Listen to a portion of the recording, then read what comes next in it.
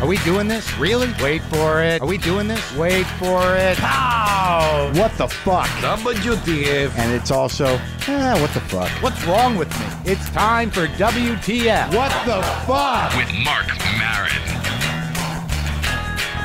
All right, let's do this. How are you, what the fuckers? What the fuck buddies? What the fucking ears? What the fuck nicks? What the fucksters?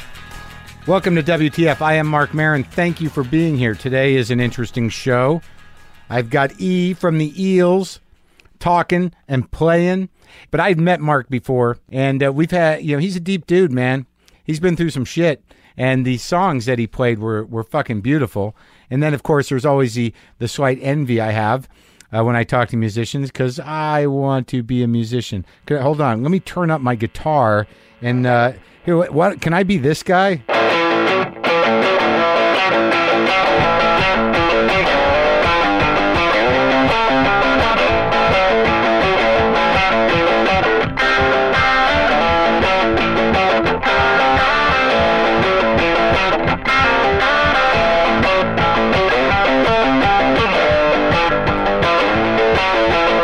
Can I be that guy? Is there room for that guy? Come on. There has to be. It was spontaneous. Maybe I can turn that buzz off now. Did you hear that buzz on my guitar? See, that's tolerable, I think, with guitars. It adds to the grit. Not tolerable when you're listening to your new record player. And I think I don't have any more space for records. It's a little crazy. It's a little crazy. Well, no, I will take any records you send me because I enjoy them. It's better than crack. I'm starting to think I'm starting to think that equally as expensive as a drug habit, if not more. If you commit to your obsession, anything can be as expensive as a drug habit, just perhaps not as dangerous. I may run out of space. I may need to get a new house just for my records. If I could afford a new house, I kind of want a new house. If anyone has a house in the Highland Park area that they want to sell me, let me know. I'll come over and buy your house from you. I'm looking for 3 bedrooms, 2 bathrooms, if that's possible, for under $1 billion. Because quite frankly, what I'm learning in a relationship, and this has taken me, I'm 49 years old. What I'm learning is that it's best to say yes as often as possible, even if it hurts a little bit, because it makes life easier. And that's, I've heard that before, but I was like, no, man, fight for your, fight. You got to fight. You got to hold your place, man.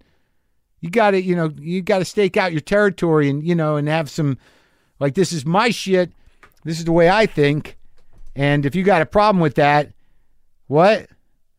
Okay. Yeah, okay, whatever you want to do is fine. Yeah, that's good. That's good. I'm on vacation right now. I'm just telling you. I don't know. You don't need to know that. Let's talk to E from the Eels.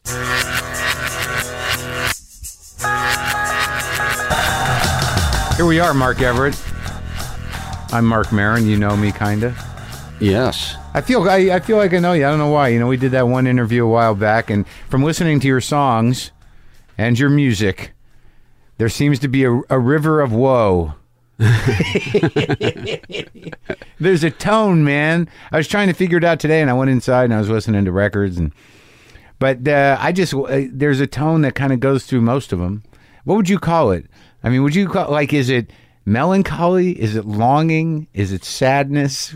I get saddled with being that guy a lot, but I don't want to do it. No, you're not. I'm not saying you're doing it, but there is. To me, I'm just trying to reflect life and all the different flavors and shades, and colors of it, and there's a lot of joy mixed in with all that stuff, and a lot of it is all getting through the dark places in the name of getting to the bright place. And that's what our new album is about, that nobody sent you, of course. I wanted it so bad because it's called something happy. It's called Wonderful Glorious. And I'm thinking E is taking a turn in his life. Right.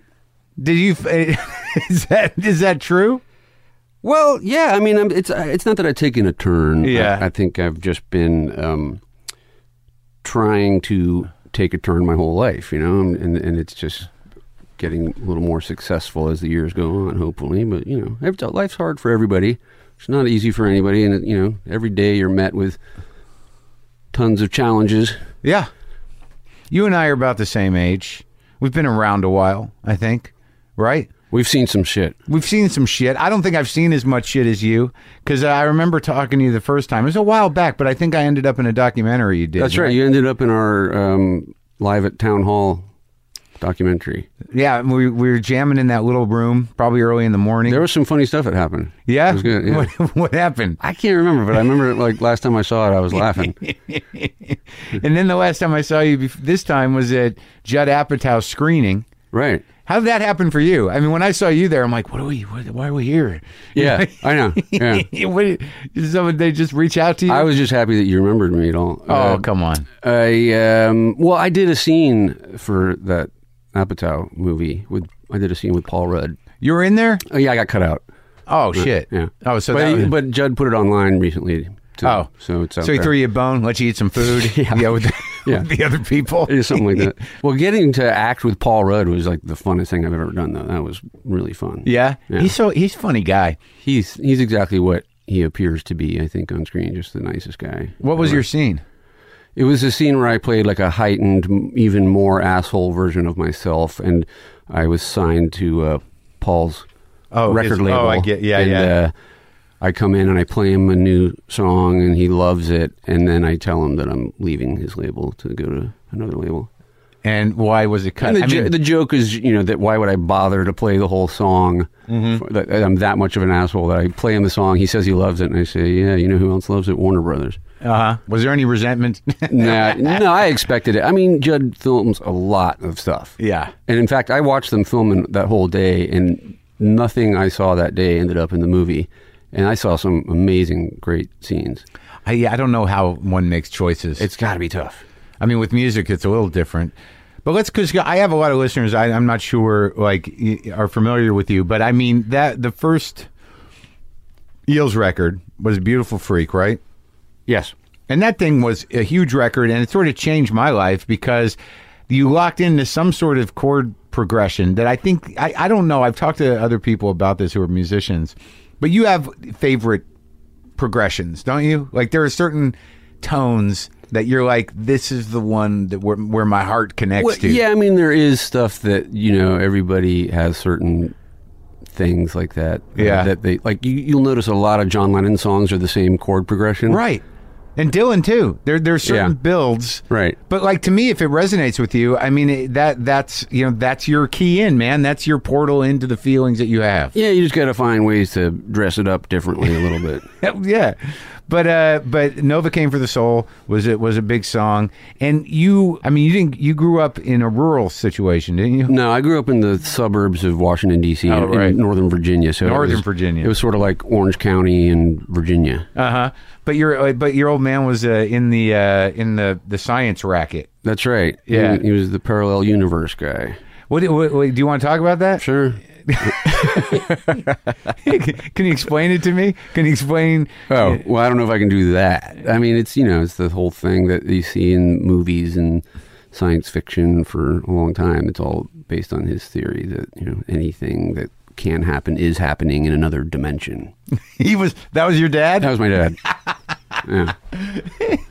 And is that a theory or is no, it was his his thesis in in the documentary that was on Nova a couple years ago that I was in about my father. I went into the Princeton archives and they showed me the actual thesis, the paper. Yeah, the actual paper. And did you spend your whole life with him? I mean, were your folks married and whatnot? Actually they were married until he died. He died when I was 19, and they were married. They never split up, but he was a constant presence for those 19 years. But a good one? No, I mean he was a physical presence, but I couldn't tell you much about him. I've learned a lot about him recently. Yeah, but I didn't learn anything about him during those 19 years. Why? Because he never said anything. Ever? You just extremely rarely. It was always like this amazing thing between my sister and me whenever he would say something. Yeah. We would kind of look at each other like, oh my God. It's talking. It said something. Yeah. Was it just because he was a science personality or was he just a brooding guy? Did he smoke a pipe? I think it was a combination of he had a tough childhood and he was a physics genius who got brushed under the carpet and wasn't taken seriously. He was 24 when he came up with his theory, and he took it to the leading quantum physics guy in the world at the time in the main guy in Copenhagen. Yeah. They had a showdown, and my father was, had enough hubris to think he's going to change this guy's opinion, which would mean knocking him off the Mount Rushmore of quantum physics and replacing it with this 24-year-old kid. He's like, this is actually why your theory doesn't work. This is why my theory works. Yeah. And of course, the guy wasn't having it, and it ruined my father's life, and that was the end of physics for him. He just gave up. And the end of talking? And the end of talking, maybe, yeah. It might have been. But now, in retrospect, in your research about your own father, I mean, what do people think of that theory now?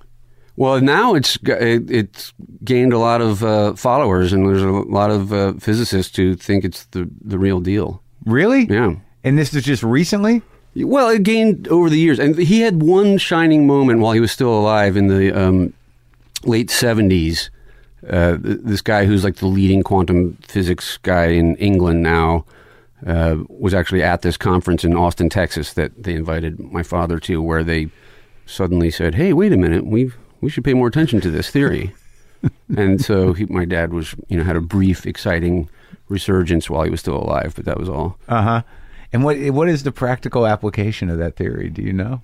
I mean, like, what does it show? What is it? I mean, I don't mean to talk about your dad too much, but I mean, how did it affect you? It's hard to fathom because it means that anything that can happen is happening. So, like, with every choice of any action, like right now, I'm talking to you and I'm waving my hands about. Right.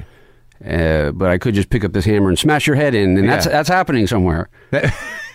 In your mind at that moment. Gosh, why did I go there? I don't know why I said that. No, because there's a hammer there. There's only a couple of things you can do with a hammer. I like to use dramatic examples to try does that count? Get the point home. Does it count if it's just in your mind? No, it's not about in your mind. It's about, according to the theory, it's really like all these different planes. Uh-huh. There's multiple universes. That's what it's about. Oh. And in this documentary, they explain it scientifically why it makes sense. They show, like with light experiments and stuff, why there's holes in the standing theories that don't make any sense. Does your brain go to those places? No, I didn't inherit that at all. And that's who I am in that documentary about my father. I'm the dumb guy that you get to learn through the dumb guy's eyes about this theory. His son is perfect. He doesn't know his father really that well because the guy didn't talk, and he doesn't understand anything that he worked on. Look, I'm so glad that I didn't get into physics, because there's nothing worse than being like, you don't want to be the Julian Lennon of physics or whatever, you know what I mean? I'm glad I got into my own thing. And maybe I'll have a son who will be a physics guy, and that'll be good, No kids yet? Not yet. Is that going to happen? Well, maybe. Yeah. It's a nice thing about us guys. We can do it anytime. I know. I hear it, and I'm with a girl who wants him. I was wondering your thoughts on it, because your book is called Things the Grandchildren Should Know. Yeah. Well, so you better make that happen. Yeah. I got to get to the children first. Yeah, you got somebody. I thought I'd go straight to the grandchildren. Yeah, well, I mean, I kind of look at it as sort of like it's a book anyone can pick up and be like, oh, this is for me because I'm a grandchild. I did when you put a book out, there's you go to like the book convention or whatever, and you sit there and you sign copies, and there was a long line of old ladies that were getting them because for their grandchildren. They didn't understand. Oh, really? Yeah, a gift book? Yeah, it's a children's book. And I just thought, man, this is not going to go well when the kids open this one up. Why? What is I mean, it's graphic and shocking and dramatic. Yeah. Everything a good book should be. You grew up with this father who was regimented, scientific, and quiet. I mean, you must have been chomping at the bit or ripping your fucking eyes out at some point. I mean, where did it all start to... Well, I got to really give him credit that he let me play drums in the house for that whole time, since I was 6. Yeah. And I wasn't the kid who, got a drum set and lost interest in it. I did it every day for 10 years or something. That was your main instrument? That was, for a long time. So I don't think I could stomach that, So I got to give him credit there. But when you were a kid, what kind of music was driving you? I went through every phase you can imagine, in whatever, I would get obsessive about whatever it was. You're 40, how old are you, 48? 49. I'm 49. Yeah. So that means we were in high school. We graduated high school in 80, 81? Yeah. 81. Yeah. So you and I caught the sort of crashing wave of the fucking 60s, and we went to high school right in the middle of disco. Yeah, we missed the best stuff. Yeah, we missed the best but stuff. I got into all this stuff like a few years after it all happened was always my thing. I'm still that way. Yeah. I still miss everything. Like when we were in high school, like punk was starting to happen, but it didn't really take hold, and you had to know a guy who was into it to fucking, but it was all Zeppelin. Like if you didn't want to do the disco thing, and then the Knack showed up and like, what is that? Right, exactly. Like were you doing the buttons and the skinny tie? No. I was like, the same thing. It was like with all that, I missed everything as it was happening. I couldn't get into anything as it was happening because everything seemed uncool because it was happening. Right. So I was always into something from 5 years earlier. Were you a Zeppelin guy? I had a Zeppelin phase. I saw them live twice in 8th grade. Really? Yeah. And Jimmy Page came to our show last year. Which is an awful experience. The Eels show? Yeah, because if you're a guitarist and Jimmy Page is watching you all night, you're just thinking he hates this, he hates this, he thinks this is terrible. But I met him and I said, hey, does this look familiar? Capitol Center, Largo, Maryland, 1977. And I made the face of a kid just wide-eyed staring up at the stage. What did he say? He said, no. No. And then I met John Paul Jones shortly after that and did the same gag. Yeah, and how'd that go over with him? You got a laugh? He kind of acted like he remembered me. Jones seems like the cooler one of the two, really, in a way. Wow, Jimmy Page was super cool. He was? Such a gentleman. Yeah? Yeah. Did he compliment your guitar playing? We used the same guitar pick. Oh, yeah, which one? Pete Townsend saw my guitar pick and said, that's what Jimmy Page uses. Which guitar pick, dude? Yeah, I got one right here. That's what Jimmy Page uses. A Herco Flex 75? But as my guitarist, Chet, pointed out in front of Jimmy Page, Jimmy gets better results with his pick. Oh, look at it. See, that's a Tenacious D pick. Oh, man, it's giant. But like, who were the so you go from Zeppelin then to who? When did you start using drugs? Oh, I was such an early bloomer. I quit doing coke in 10th grade. Really? Yeah. I kind of I modeled myself into a model citizen around 10th grade of high school. It got that bad? Yeah. It didn't get that bad. It was just I recognized the ridiculousness. On your own? Yeah. Yeah. What events? Like, give me events with each drug. Coke in 10th grade, 9th grade. I actually don't remember any Coke events or anything. I don't even remember actually enjoying it. I think that's why I was just like, this is stupid, Acid? It was all because I had a few acid experiences, but only like 4 or 5. Yeah. And I think I documented all this in my book. I was literally at a Grateful Dead concert when I realized this is all just too stupid for me. I had that at a Jerry Garcia concert. Yeah. You were surrounded by dancing hippies, right? And you're like, and you realize how full of hate all the hippies are. the hippies got evil on you. Have you seen the show on HBO called Enlightened? Yes, I love it because it's the first time there's been a character that is a archetype that I know in real life that I've never seen before in a movie or TV, where it's the angry hippie. Yeah. Well, she's one of these sort of new struggling with new age spiritualism to solve her problems. Right. And she's so full of hate. Yeah. Well, there's that weird thing about hippies. I've met a couple evil hippies, and there's no doubt. But you were at a Grateful Dead concert and you were just like, ugh, this is horrifying. Yeah. Yeah. So that was that. This is just stupid. And booze? No? Booze wasn't a big thing really for me. It was all because of my older sister. I had a sister who was 6 years older than me, and she just took me everywhere. We were very close. And she have good records? I slowly stole her record collection and just hung out with her and all the older kids all the time. And she was just part of a nonstop party scene. Yeah, and she turned out to have some problems. Yeah, she was messed up. What was that? She didn't seem so messed up when she was younger, but as she got older, it became more and more apparent. What was it? Well, it's been diagnosed a bunch of different times as different things. It could have been bipolar. It could have been schizophrenic. I never knew what to make of any of the diagnoses, but she did end up killing herself. Yeah. Did you visit her in the hospital? Well, she was in the hospital so many times, and she'd tried to kill herself many times over the years. For real? Like, not like cry for help stuff? Or... it was always hard to tell. Yeah. But then when someone does it for real, you figure, well, they meant it, Oh, God. It's so fucking horrifying. Yeah. I mean, like, I don't like my father's bipolar, and used to threaten it a lot. Ooh. But never really, it gets to a point, like, sadly, with people who are like that, where you're like, all right, well, get on with it. Right. You know what I mean? I don't know. Yeah, I know. I mean, I know what you're saying, and like people that haven't been in this kind of situation are aghast to hear that kind of thing. Well, that's just because they're amateurs who haven't been through this, Right. It's because the emotional, knowing that you can't help them. Right. Really. Yeah. And nothing you can do other than eventually sort of detach and go, I don't know. You're going to do it or you're not. Right. I'm not defying you to do it, but I don't know how to help you. Yeah. And that went on for how many years? Gosh. I mean, it started when she was in her late teens or whatever. Why not? She was like 38 or something by the time she died. Did she, was she able to sort of manage a functional life at all? Or? No, not really. No?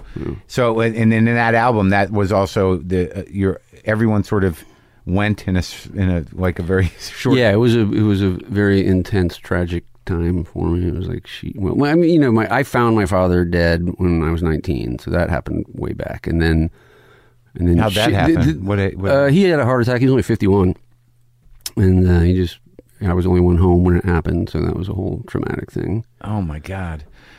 And then when the first Eels album came out, like just right, like within weeks or something of that coming out, was when my sister died. So that was intense because my life was changing in a huge way, and then that happened, and so it was like really a tumultuous, weird time for me. And then right after that, my mom got diagnosed with cancer, and she died a year or two after that. That's like, and you were already sort of heavy-hearted, weren't you? Well, I am my father's son, technically. When did music start solving some of these problems? Oh, right away. When I was 6, and I bought this toy drum set at the neighbor's garage sale for $15, and I played them at the first grade talent show. Yeah, and I brought the house down. Yeah. Yeah, with a little. What did you do? Some solos? Well, oddly, all I did was I put a record on of the Star Spangled Banner, and then I played like a trap drum set to it somehow. I don't, I think all there is like a drum roll through the whole thing, but I just went crazy, like the Keith Moon version. Of the Star Spangled Banner, and the place erupted. It really? When you were in first grade, they were just sort of like you. I became like an instant celebrity. It was great at the school. Yeah, all of a sudden I was the drum kid. You know? Everywhere you went in town. Hey, yeah, I don't think it lasted very long because it was like towards the end of the year, of course, and then you come back for second grade and you're just starting from scratch. Right. So when then when did you start playing guitar? That came later. My sister had a guitar that she started to neglect, as people do, and I just kind of stole it and started to. Whoever was around, one of her older friends that knew how to play guitar, I'd say, hey, teach me a chord or two, and then, just pick up chords around the neighborhood. So she was 6 years older than you? Yeah. So literally, when you were born, she was already a kid. So like in the 70s, she was kind of getting into stuff, like 11 or 12, and you were still a kid. So that was all around, that kind of music and that kind of partying and like bell bottoms and shit. Yeah. Because she was actually around for like the 60s. Right. She was kind of the right age for the Beatles when they were happening and that kind of stuff, and I was too late for it. We were born in 63, and she was already 6, so by 69, she was 12. Oh, right. Yeah. So that was like the mind-blowing time. Yeah. Oh, my God. So at least she got to time that right. So you got this guitar, and then what were the first sort of band configurations? Well, then I had in high school. I was still playing drums the whole time through all this other. I was learning songs on the piano and guitar too, but drums was still my main thing. And I had a band that played like blues rock in high school, and we became kind of a big high school thing. Could you swing? Could you shuffle? Could you do it? I can do it all, man. Yeah, you can fucking do. You're the sticks, huh? That's still the thing I could play best. Really? But I don't get to do it very often. Why not? Because I got a drummer. Do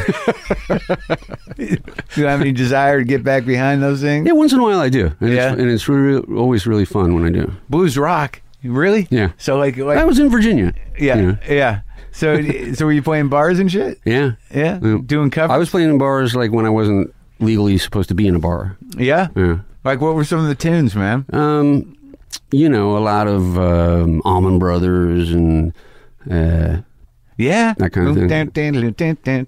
Yeah. Yeah. Yeah, good guitar player. Yeah, we had a couple good guitar players. Yeah. Yeah, you keep in touch with those guys? No. It's been a while. When did you come out here?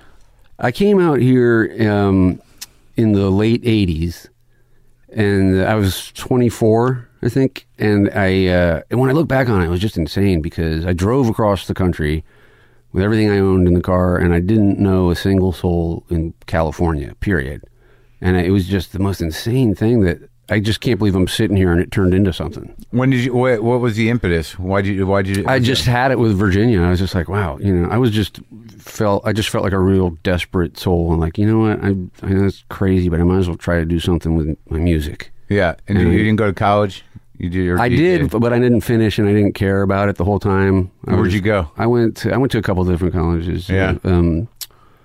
Virginia Commonwealth and George Mason. What were you studying? Well, I ended up. I never had a major, but then I ended up leaning towards Parks and Recreation. What is it?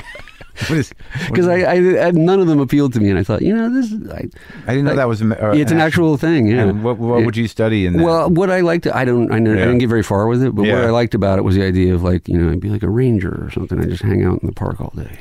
It's probably not. Get a nice hat. Ended up. Yeah, get a nice hat. Yeah. And, maybe some shorts. Yeah. Kind of walk around. Yeah. But I never got that far. So. Be careful with that cookout.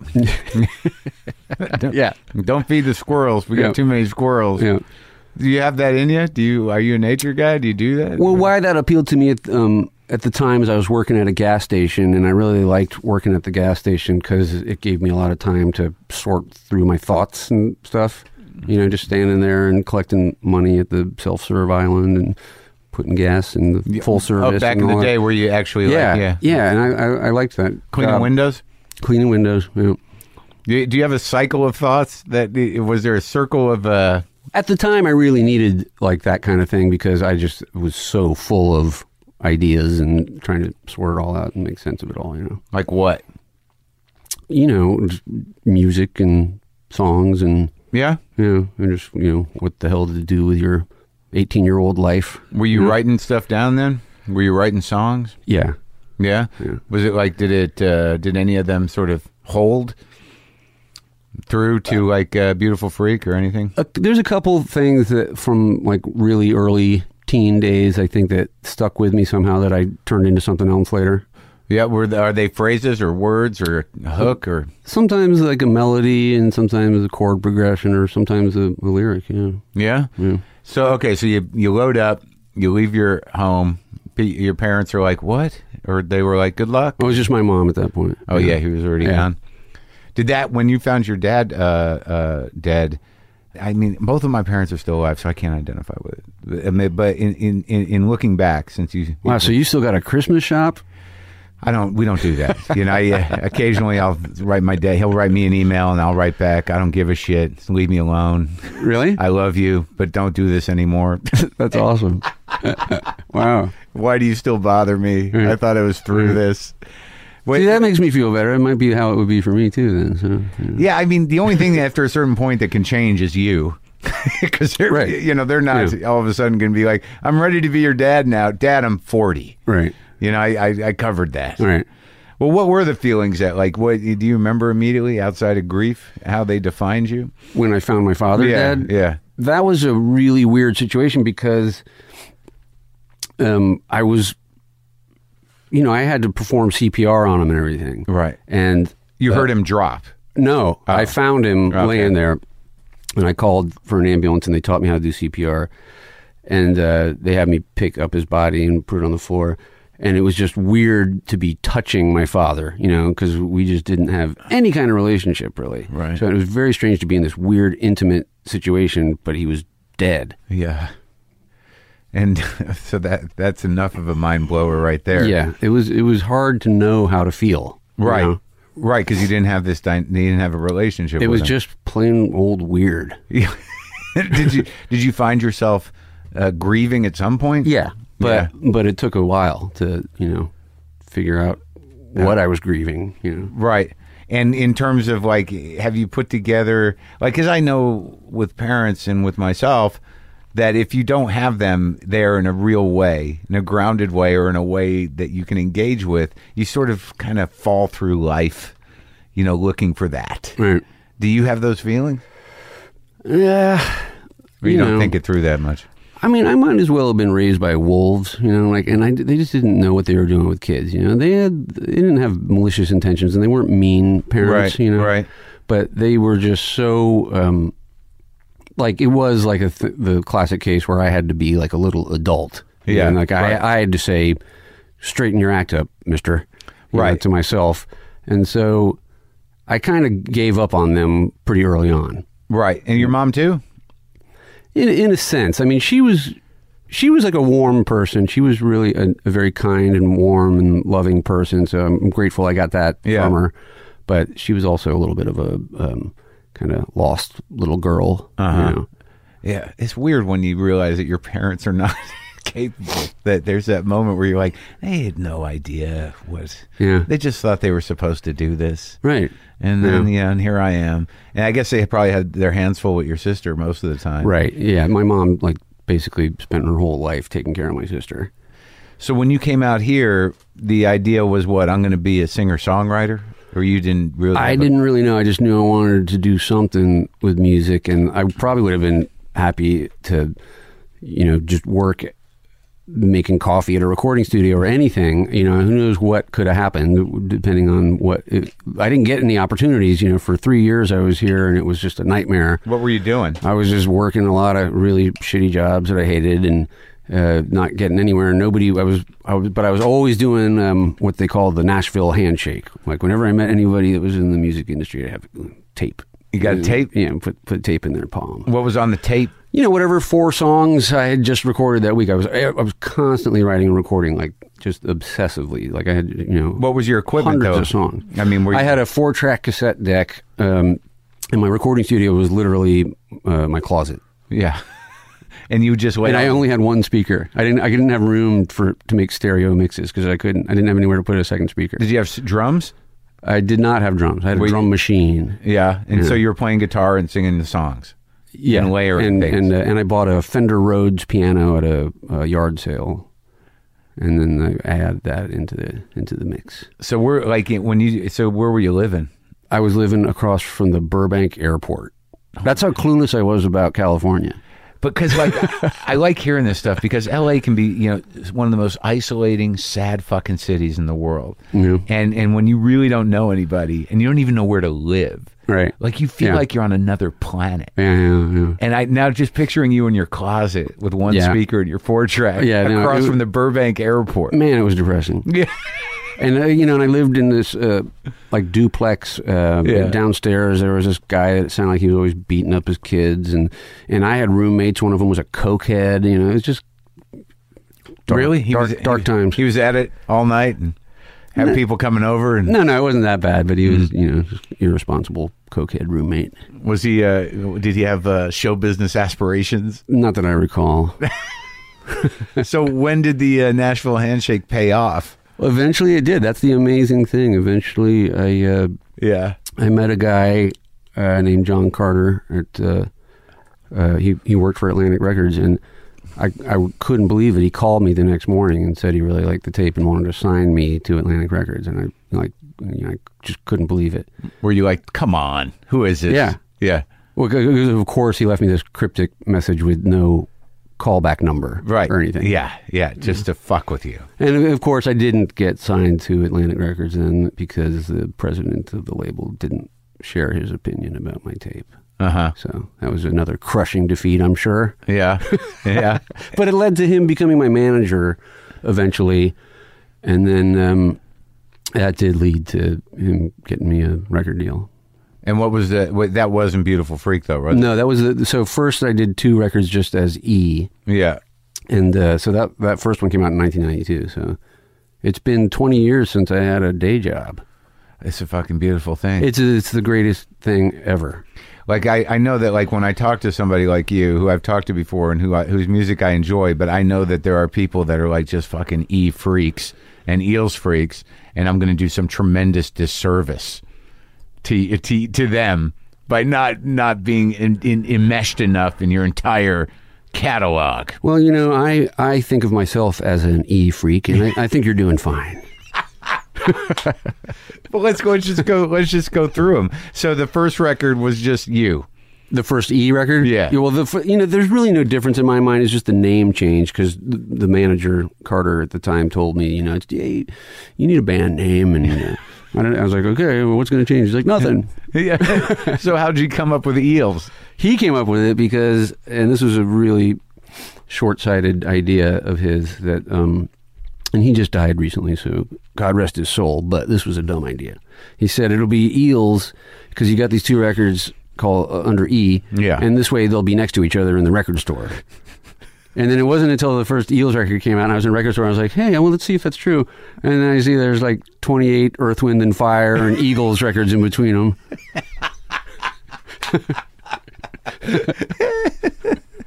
But there you were. But then I'm stuck with the name. I'm still using it. Let's see. There it is. Hotel California, Eagles Greatest Hits, Eagles Greatest Hits. Yeah.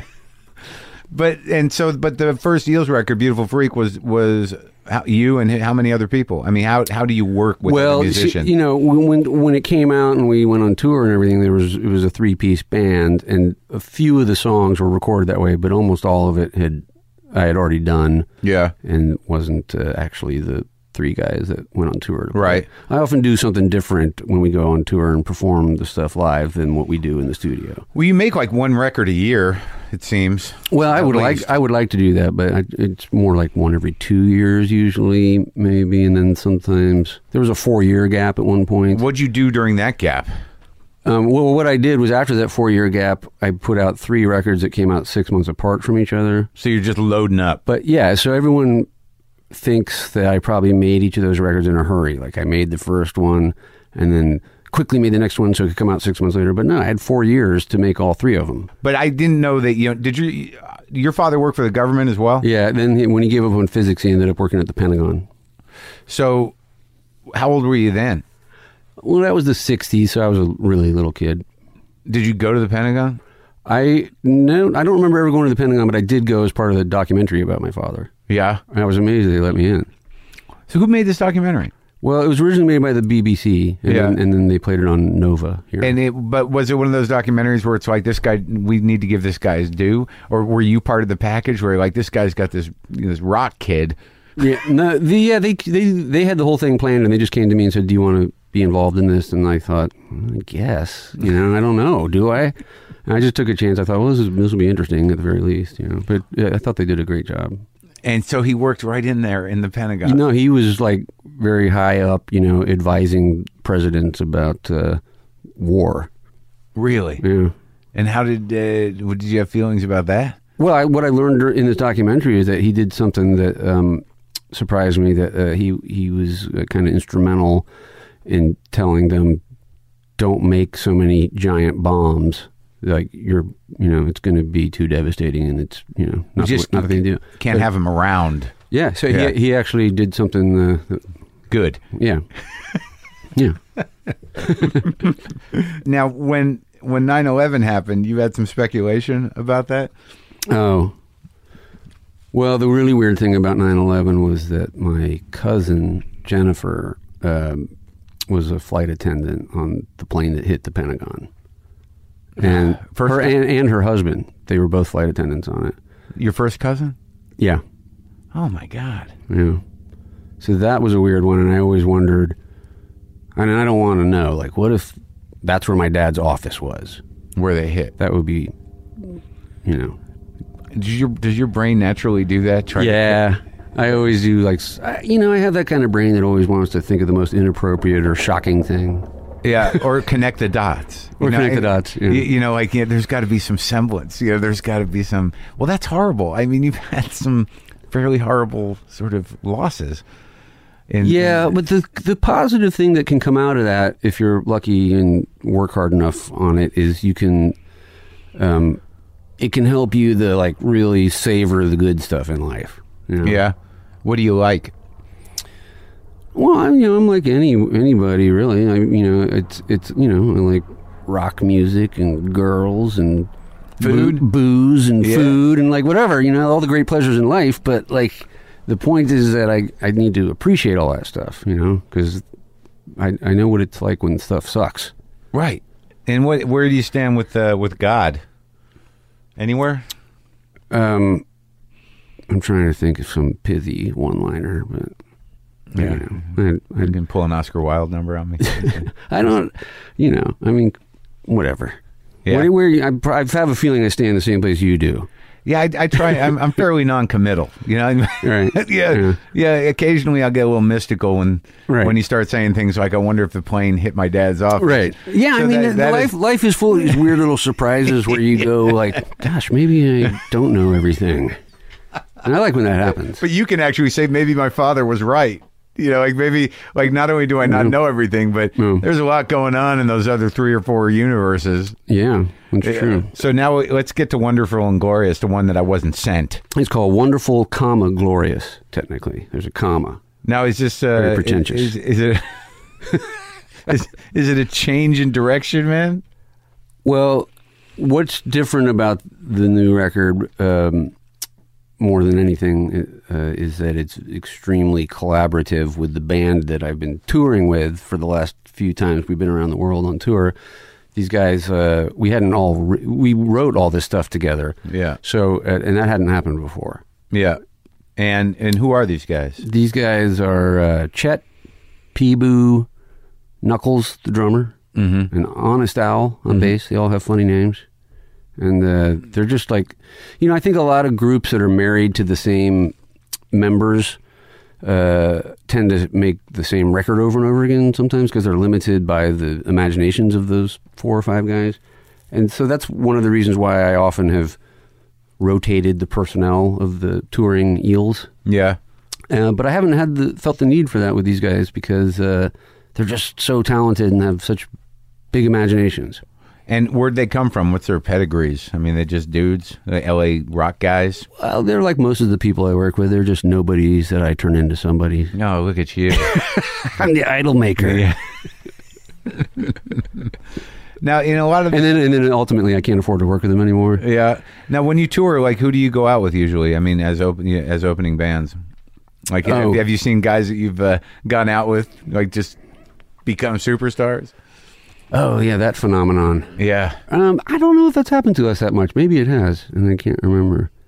I think probably once you open for us, it's just the death knell, and it's all downhill after that. And how did you meet Pete Townsend? When did that happen? Oh, when did that happen? He was doing this thing, he was doing this little, internet TV show with his girlfriend, in a trailer next to the main stage at a festival in England, and he just asked if I wanted to be on the show, and I was like, "Yeah, sure, yeah."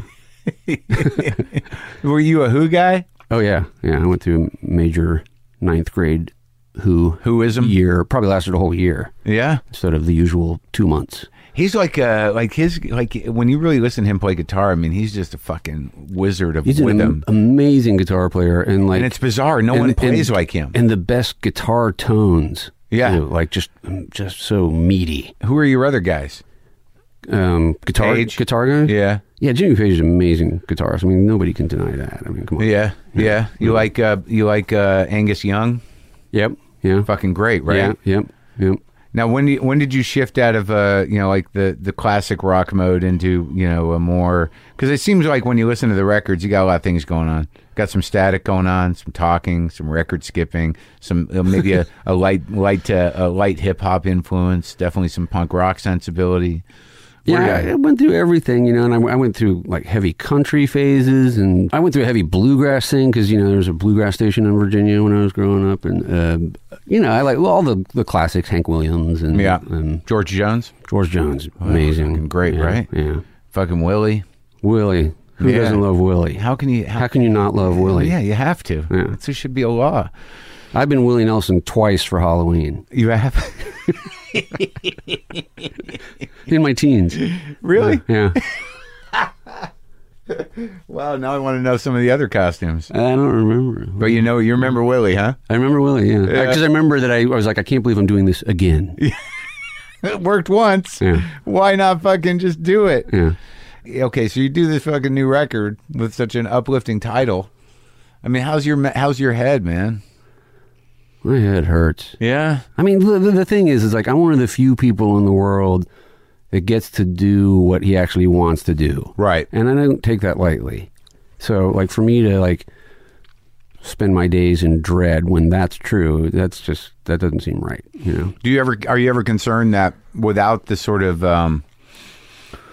it's not, I don't see it as dark music, but it sort of functions for me the same way blues music does. It gives a sort of, it gives a almost like a kind of, almost a celebration of pain. Yeah, that's what I've always thought about it. I've always approached it like some version of blues, even if it's not musically what we think of as the blues. Sometimes it is, but that's what I've always thought of it, is the approach. It's just like, that's what's great about the blues is by making it a musical story, you're somehow adding this dash of magic to it that makes it not all sad. It's amazing, right? Like, yeah. I've been listening to blues my whole life, and I don't know if any of that really old stuff where it's just a staticky, guy with a guitar howling. Right. But when you just described our latest record. You are a blues man. A staticky guitar and howling. Yeah. No, but like the last time I was severely heartbroken, like you romanticize all this stuff. You grow up with music and you identify with it, and you identify with the personalities of it, and you like their guitar playing. And there's some part of you that thinks that, well, I could never be that good, and these guys rock my ass off. They're the fucking awesome. And then like the last time I was severely heartbroken, I'm like, well, I'm going to apply the medicine. Yeah, I'm going to listen to the blues to see, what that, if it can actually, solve my broken heart. And it fucking does. Yeah. It works. Yeah. Like if you have that heaviness or that pain and you fucking lock in, and it's the same with your music, you put it on, you're like, this is speaking directly to the injury. Yeah. Yeah. And then, part of it's the misery loves company thing. It's just very comforting to know you're not alone, that you're not the only person that feels like this. But even some of the, like in your stories and some of the sort of landscapes that you create, they're not happy places, but they're real places, and you choose them, and then you're sort of walking through this, and I don't know what it is, but it seems like it's more.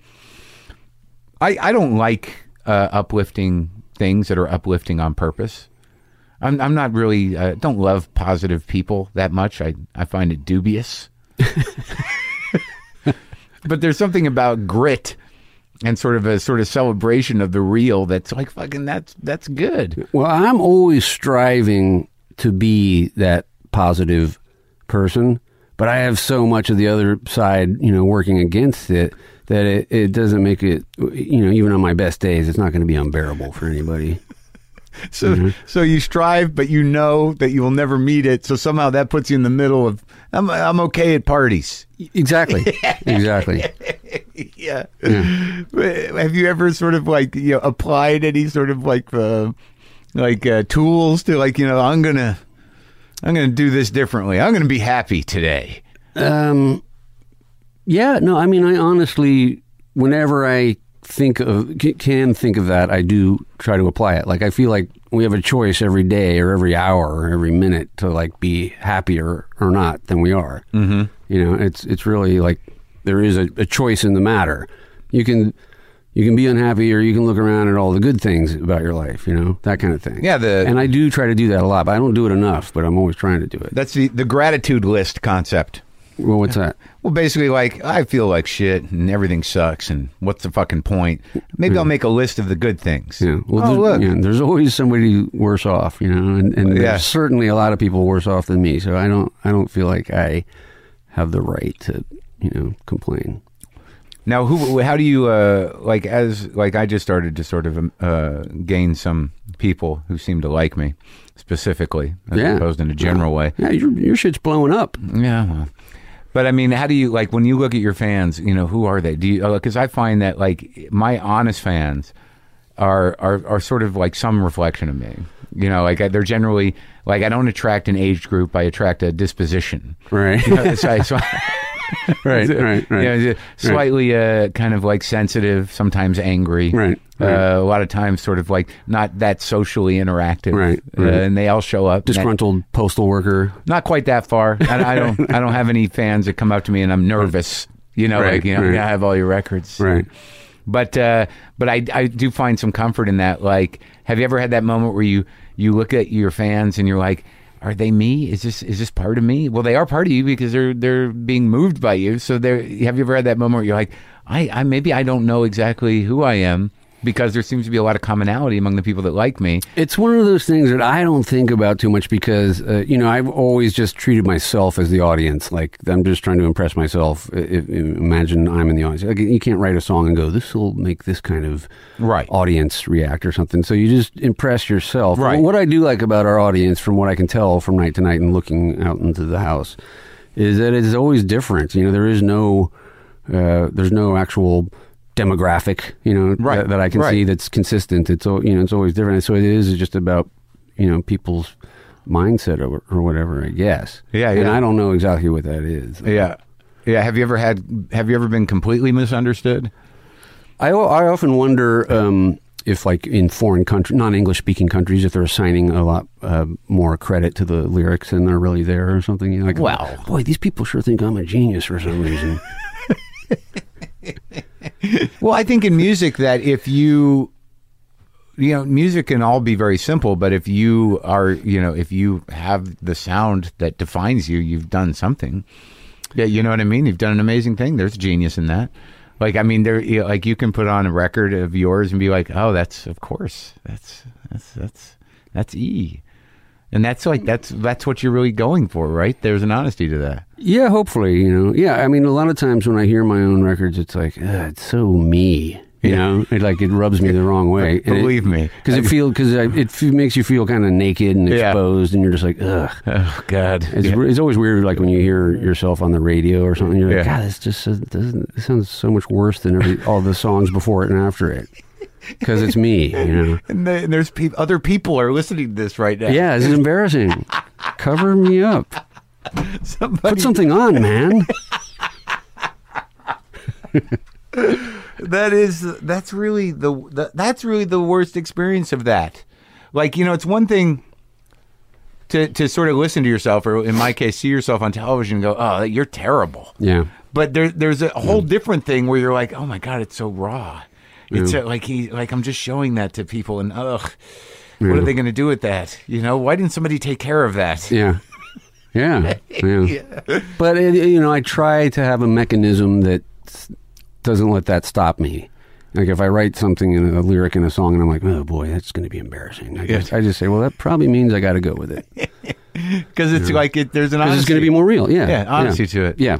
Well, do you want to play some tunes? Sure. Okay. They using your music in any movies? That happens, yeah. Yeah, I know, I saw that. Do you ever score? I have. Yeah. A couple times. It's that's hard. Yeah? I mean, what's hard about it is trying to make somebody else happy. Turns out not my thing. Not my jam. Believe me, that's a big problem in life in general. Yeah. Is how much you're going to do that. This is one from the new album, and it's called True Original.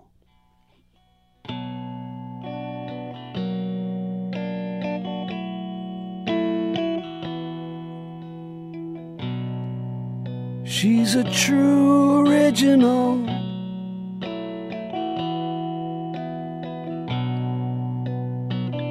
Not some store-bought rebel.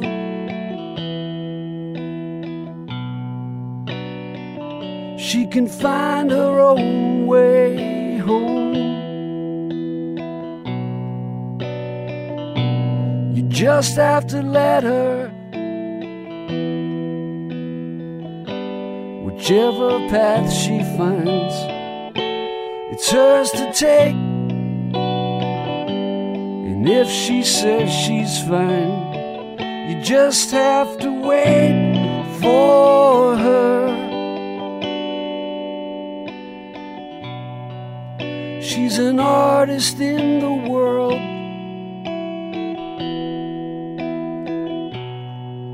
She composes from the heart. The finished song is always there.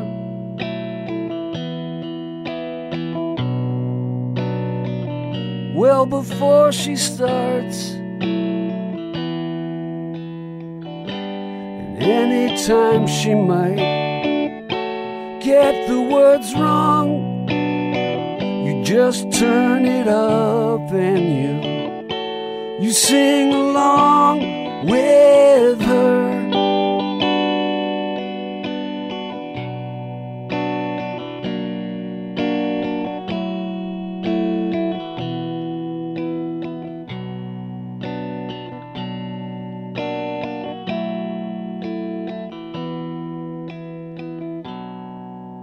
If a gun was pointed at her, I would stand between the bullet and her. And if not being with me is what makes her happy, I'd take that bullet too. Whichever path she finds, it's hers to take. And if she says she's fine, I just have to wait for her.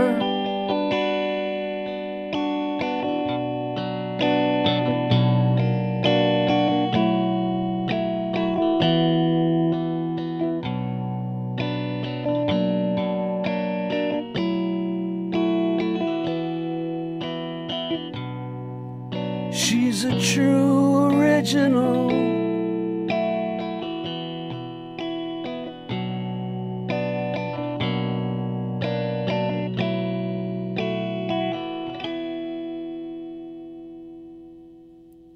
Oh my God. That's a great one. Thanks. Is that about anybody? That was about somebody, you don't know her. Yeah. She gone? No, she's around. Oh, that's good. I mean, she's, it's a long story, but she's not part of my life or anything, but she's around. She was part of your life, though, huh? Perhaps. That's a heartbreaker, buddy. It happens, it's part of life. The whole accepting people's choices when they're not about you. That's tough. It's a tough one. It's fucking tough. Tough pill to swallow. Yeah. But I am of the belief that it is better to have loved and lost than not to have loved at all. At least you were lucky enough to experience love. That's a good thing. That's something you learn from country songs. Yep. George Jones taught me that a long time ago. When you hear those things before you've had some life, it's just sort of like a romantic idea.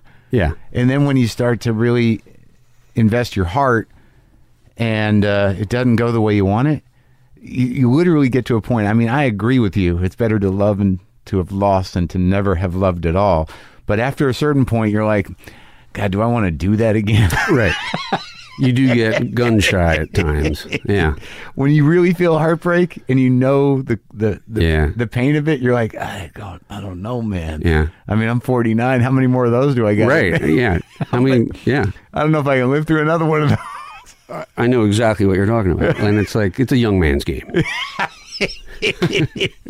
Yeah.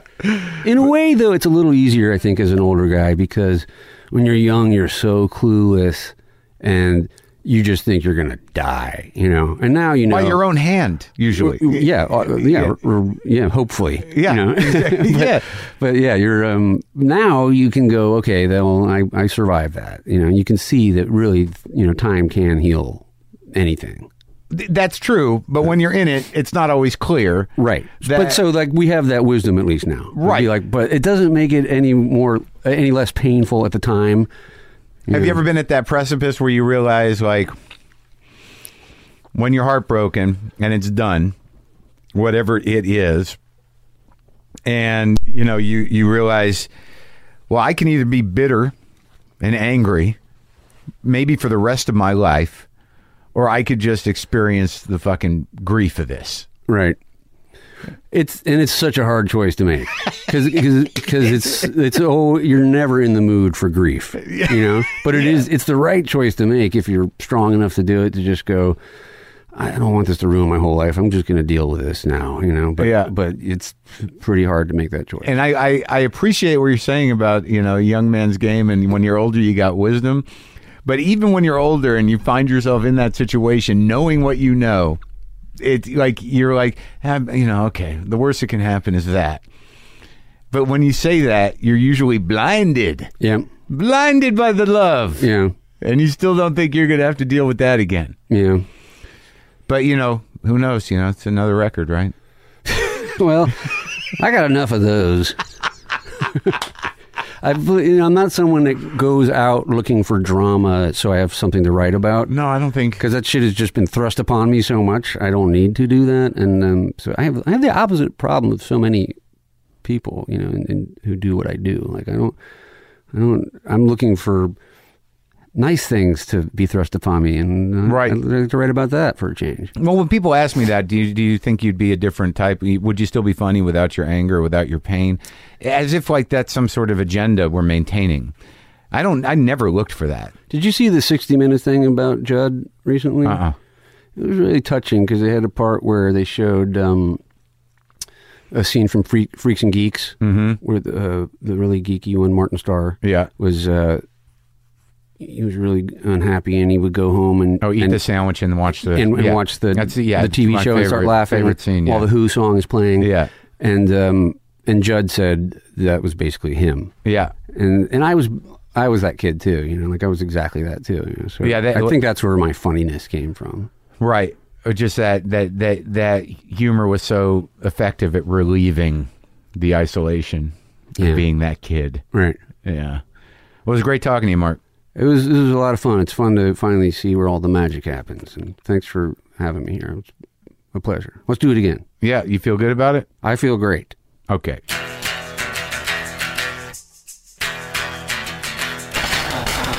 That's it.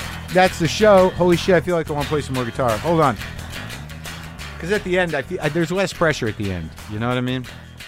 Like right now, I don't know who's hanging out. You can go to WTFpod.com for all your WTF pod needs. Oh yeah, see how that goes? You can get some merch. You can get on the mailing list.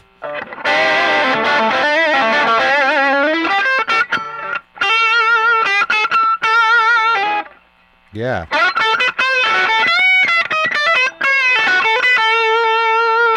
You can, what else can you do? Yeah, check the episode guide, leave some comments. You can get the app and upgrade to the premium app.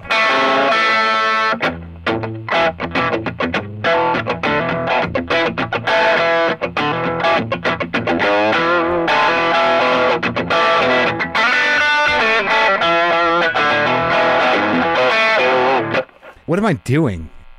I'm just practicing.